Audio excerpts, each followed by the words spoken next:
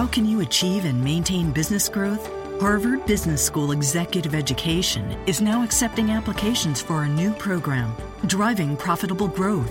Taking place in Boston from October 25th through the 28th, this program focuses on business expansion and organizational growth strategies that can lead your company into the future. Learn more about this 3-day program for senior leaders by visiting hbs.me/growth. That's hbs.me/growth. Hi, it's David Locke, host of Locked On NBA. On Locked On NBA, we will touch on the biggest stories in the NBA from the local angle with our hosts on the Locked On Podcast Network. The Locked On Podcast Network has a podcast for your favorite team every single day. And today we'll check on those big stories of the NBA from the local experts. Chris Manning, Locked On Cavaliers, joins us to talk about Kyrie Irving.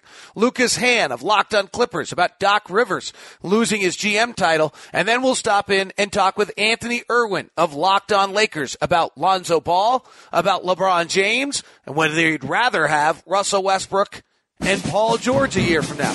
It's all coming up on today's edition of Locked On NBA. You are Locked On the NBA, part of the Locked On Podcast Network.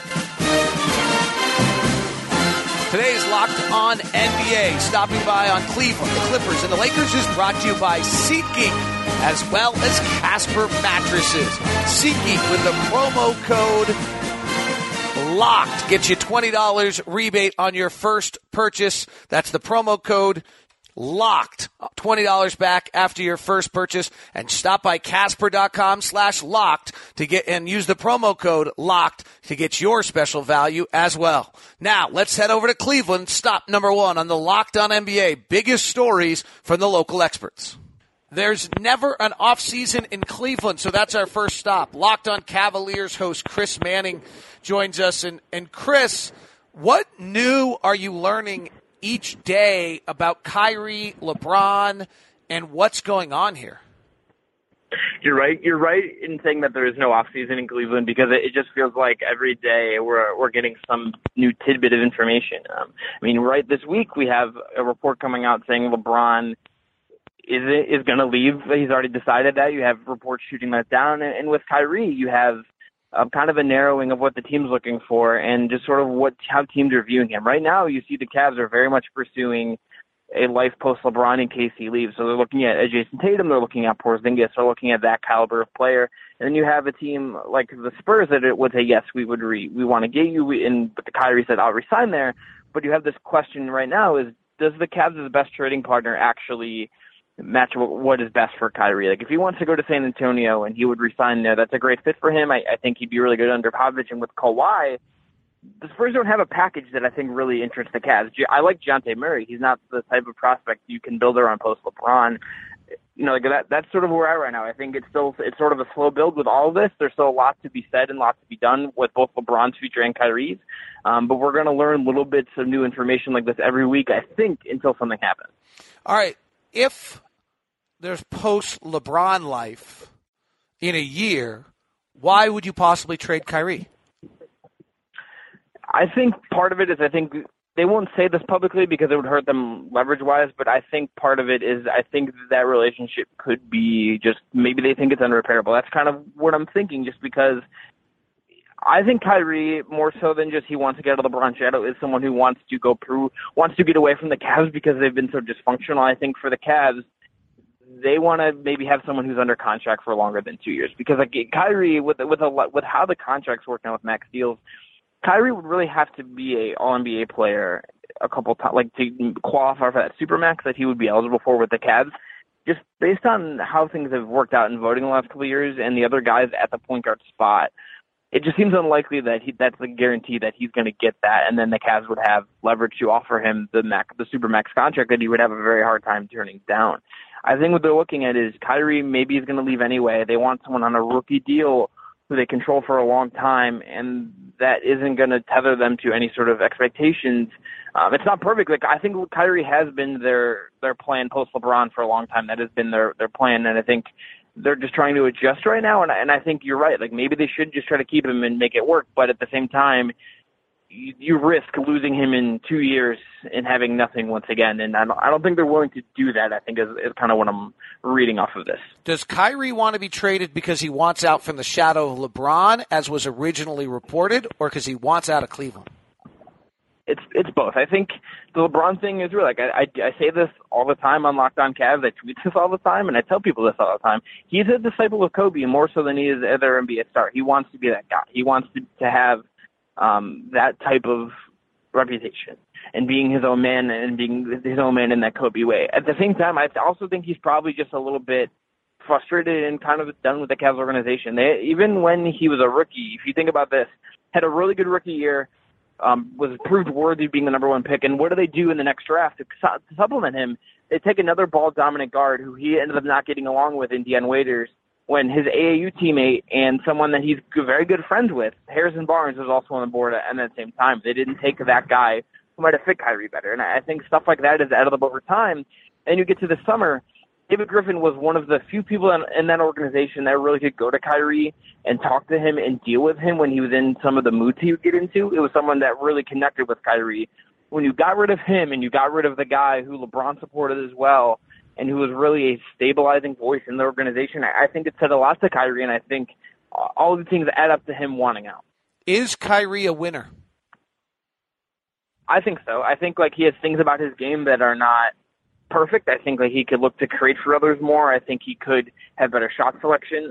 But I think you have someone there who wants to win at the highest level, who is ultra competitive, who wants to be great. I think he is a winner. I think that's a guy who we've seen him perform in the most tense moments that you can have in the NBA. In Game 7, in an opposing arena, shooting over the 2-time MVP. You have a guy who can do that. I think there are things for sure he needs to work out and needs to get better at for him to be the best he can. But I don't think there's a question that he's a winner. If LeBron is leaving in a year, can the Cavaliers trade him? I would say no, just because. A, he can veto any trade, and B, that just sends a really, really insane message to your fan base. I just think if you were gonna get a Uber deal back and he's telling you yeah, trade me, I want to leave, maybe you have to do it, but then also he's controlling what you're getting back. So I just don't know if you really. I don't think you can. I don't think you could sell it. I don't think you would actually get a good return, because let's just say he tells the Cavs tomorrow he wants to go to the Lakers.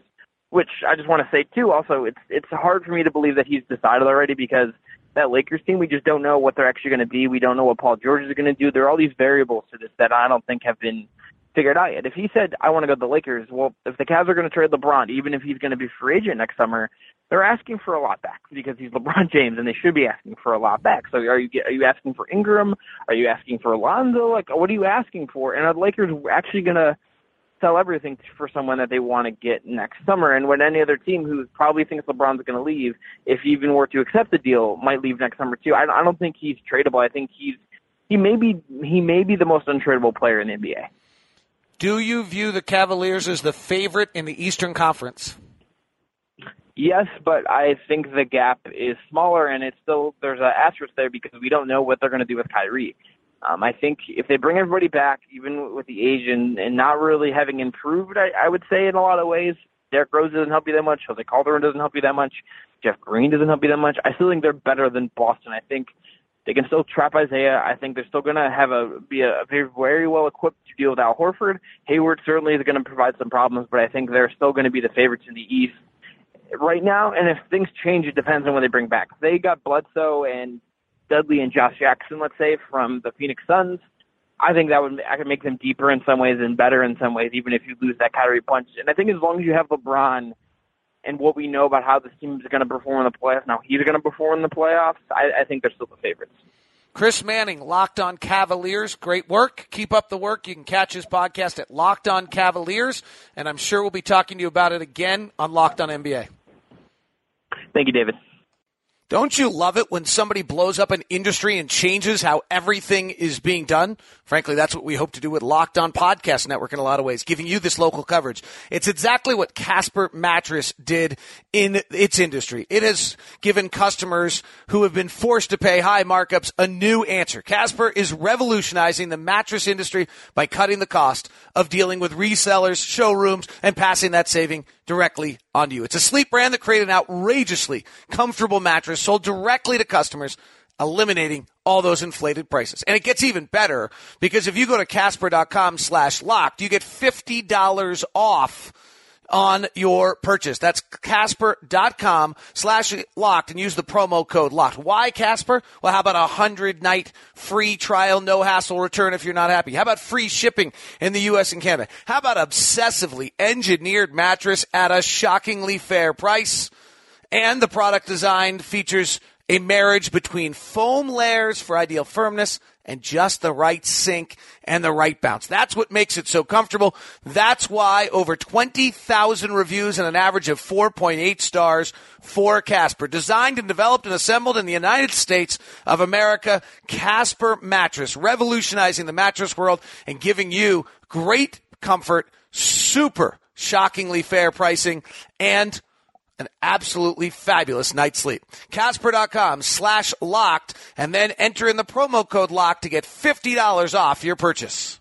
From Cleveland, we move to Locked On Clippers and Lucas Hann, the host of Locked On Clippers.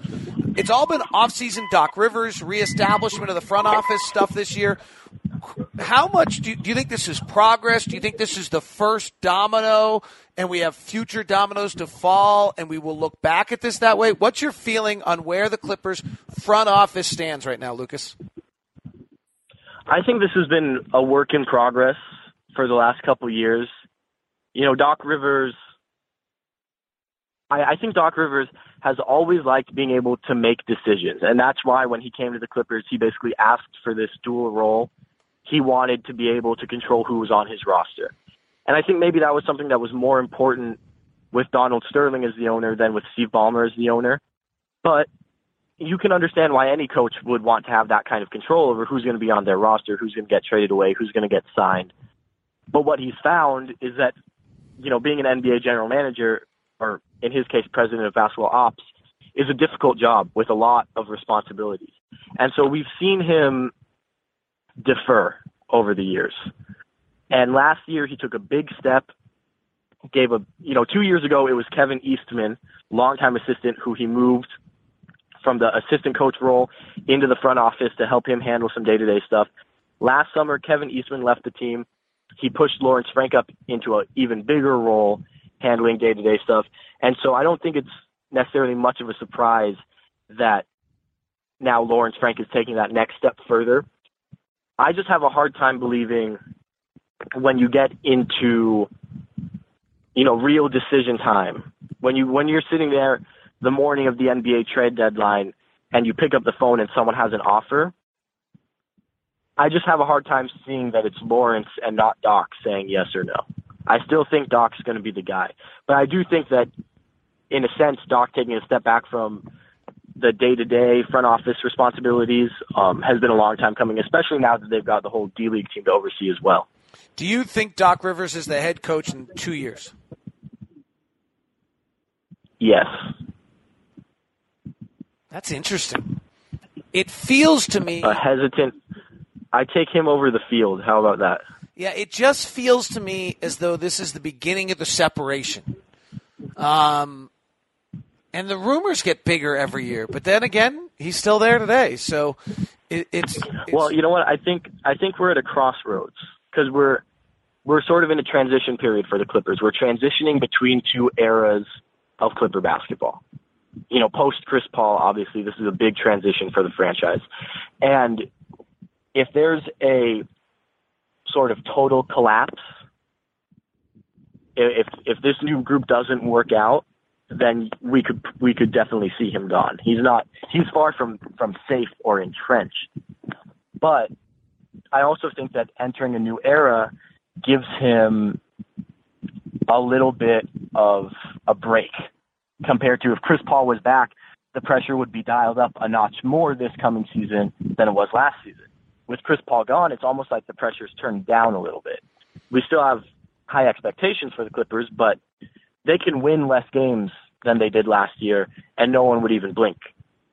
So I think it gives him a little bit of a break to try to kind of build this team again. And the fact, like you said, that he's still here today, this is the crossroads. He made it past the crossroad. They could have parted ways with him and said, we're going to give the reins to someone else to coach this new team. They didn't. And that says to me that they're going to give him more than, a 1-year shot at kind of building this thing up again. The Kevin Pelton projections came out at 49 wins for the Clippers. Did that surprise you? And if so, in which way? Well, I've been saying between 46 and 48. And so it doesn't really surprise me. Obviously, it's a little bit higher than what I've been saying. But, those projections are always kind of, you see the Warriors are obviously much lower than you'd expect, and the worst teams are much better than you'd expect. So, I would say that that's probably just about right. I think that the Clippers have the potential to reach into the 50s if they stay healthy, if the unit clicks together, if everything goes right. I think they have the potential to drop potentially into the low 40s and miss the playoffs if they really struggle getting guys healthy, or if basically just this unit doesn't mesh together like the front office envisioned when they signed all these guys. But I do think that, I've been saying between 46 and 48, 49 is just about right for me. I love to look at teams and say to myself, what are they going to rank offensively and what are they going to rank defensively? So last year the Clippers were the 4th best offense and the 13th best defense in the NBA. What are they this year? That's actually really, really a hard one, and I've thought about this before because, believe it or not, you're not the first person to ask me that question. But it's difficult for me just because there are so many guys on this team that we have never seen play together. And so with the Clippers of past, you plug in different guys around Chris Paul, Blake Griffin, DeAndre Jordan. You add a new second unit. You can say, well, our defense is going to be a little better or a little worse than last year. And this year, it's really hard to project because, you make that downgrade from, say, Chris Paul to Patrick Beverley offensively, which is a huge, huge downgrade. But then you upgrade from Luke Mbamute, who was maybe the worst offensive starting small forward in the league last year, to Danilo Gallinari, who's one of the most efficient players in basketball. Defensively, Chris Paul and Luke Mbamute were both big helps, but J.J. Redick was a minus defensively last season. Austin Rivers is a plus defender. Patrick Beverley picks up basically right where Chris Paul left off. So, I think the team is probably going to be worse on offense this year and maybe a little worse on defense, but I still expect them to probably be, I guess I would say, in like the 5 to 10 range on offense, maybe like an 8 on offense, and right about where they were on defense in that 12 to 15 range. But that's really, really hard to say without having seen how these guys mesh together, and especially Milos Teodosic, who they signed he was with Moscow last season. We really don't know at all how he's going to translate to the NBA on either end. We know he's not a strong defender, but we don't really know, is he going to be okay but not very good defensively, or is he going to be a total sieve?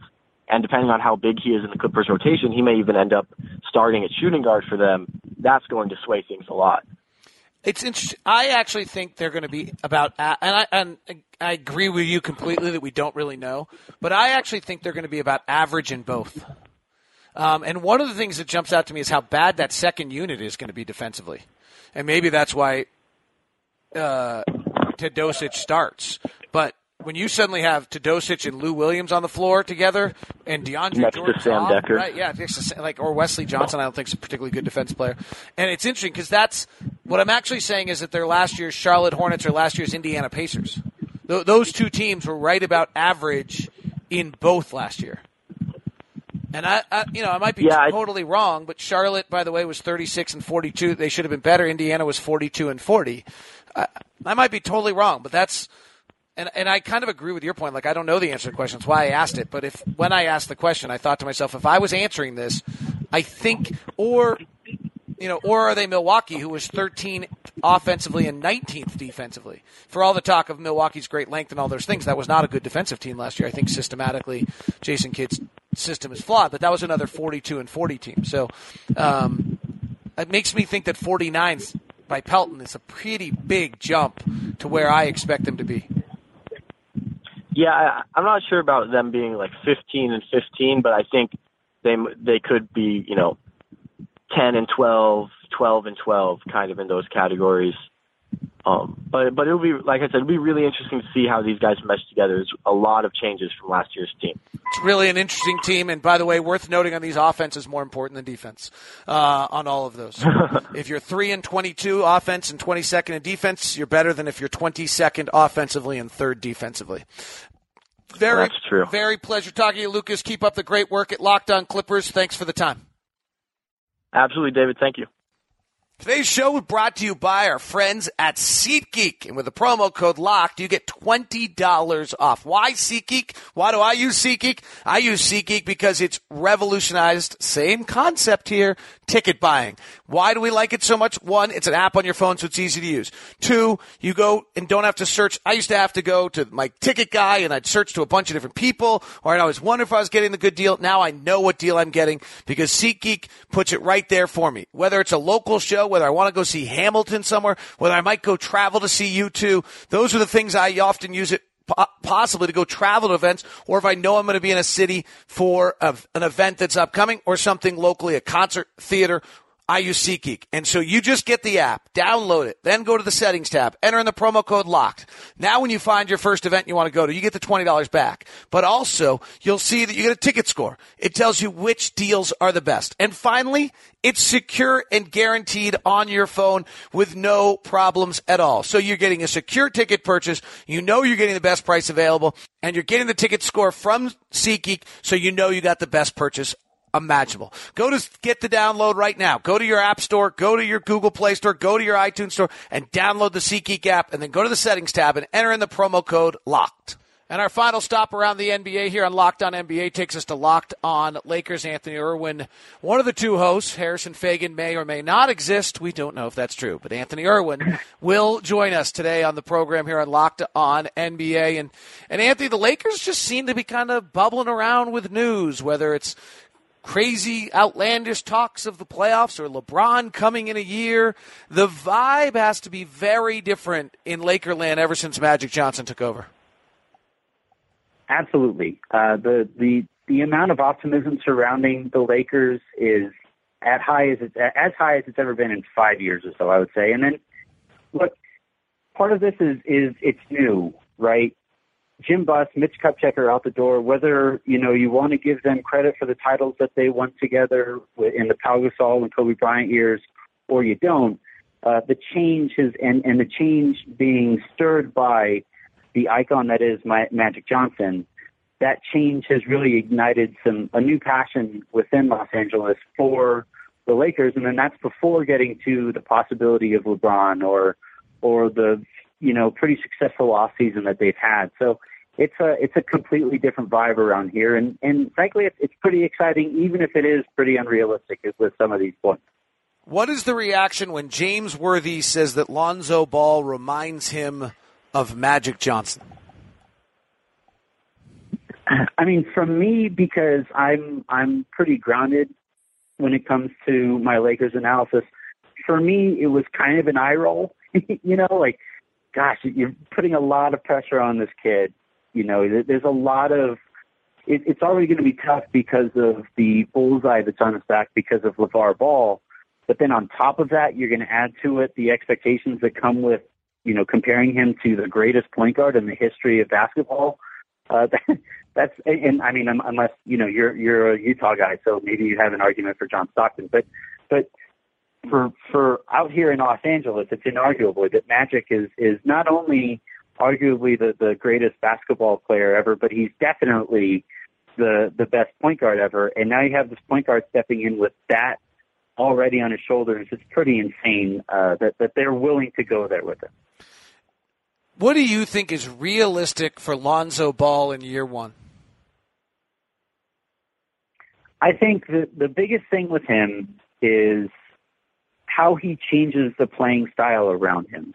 He gets the ball in and out of his hands faster than I've really ever seen a rookie do it.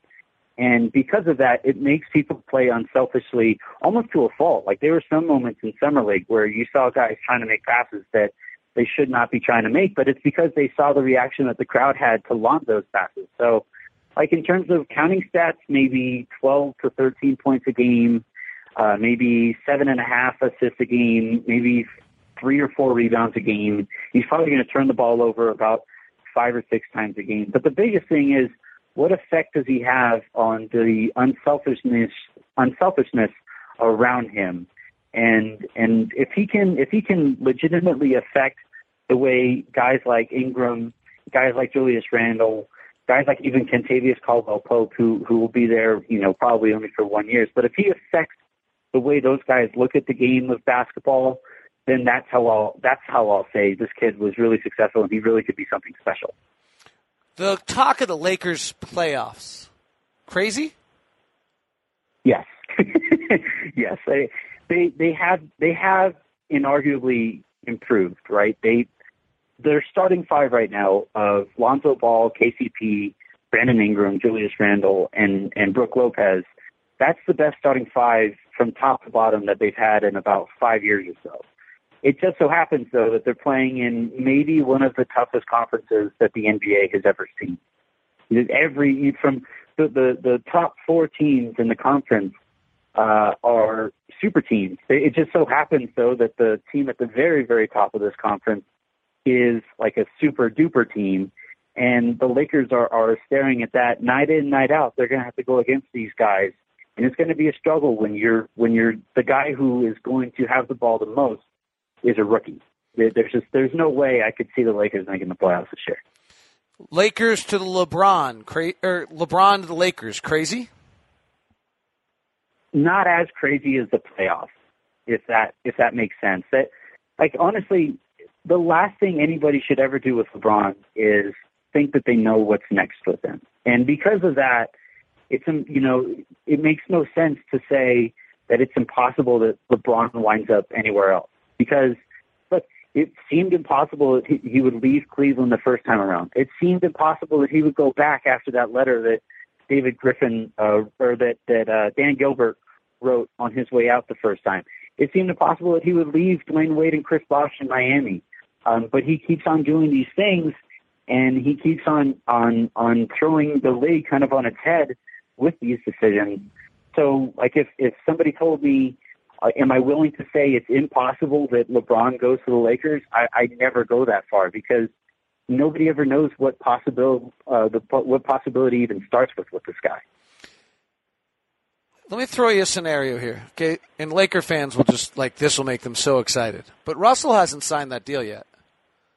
So if you had your choice of Russell Westbrook, Paul George, and LeBron, and you could take 2 for the 2018-19 season, what 2 are you taking long-term for the Lakers?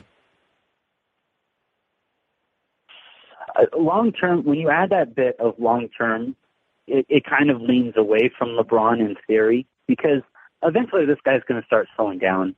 He's played more minutes than just about anybody. Like, he's at that stage where the minutes, you really start looking at them and you say, okay, yeah, this guy, he has so much tread on his tires, and because of the amount of weight that all of the teams that he's ever played for is put on his shoulders, eventually he's going to start wearing down.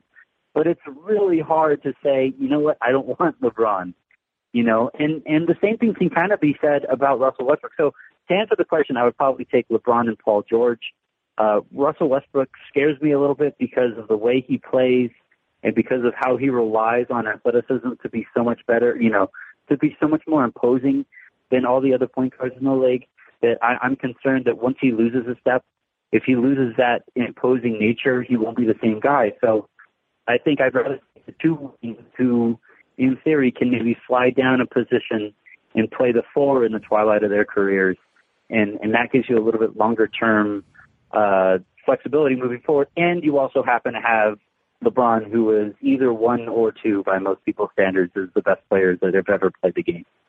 Your guess on Lakers starting lineup in a year from today? A year from today. So I think Julius Randle won't finish the season as a Laker. I think he gets moved somewhere because, for whatever reason, the Lakers really think they have a legitimate shot at LeBron.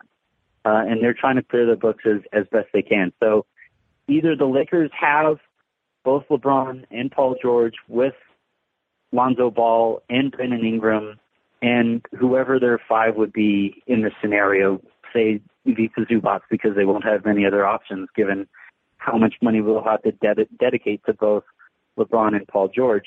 Or they have the same, they'll bring back whatever they have this year, and maybe slide in Larry Nance Jr. for Julius Randle, who they're trying to trade. But it's kind of an all or nothing thing because of the way Magic Johnson and Rob Pelinka think in terms of what the Lakers should be doing in building a team moving forward. He is Anthony Irwin. The show is Locked on Lakers. Make sure you grab it and subscribe. They do fabulous work. That Harrison guy is pretty good too, but don't tell him we said that. This has been another edition of Locked on NBA, the biggest stories from the local experts covering it like nobody else does, the Locked on Podcast Network. Your team every day.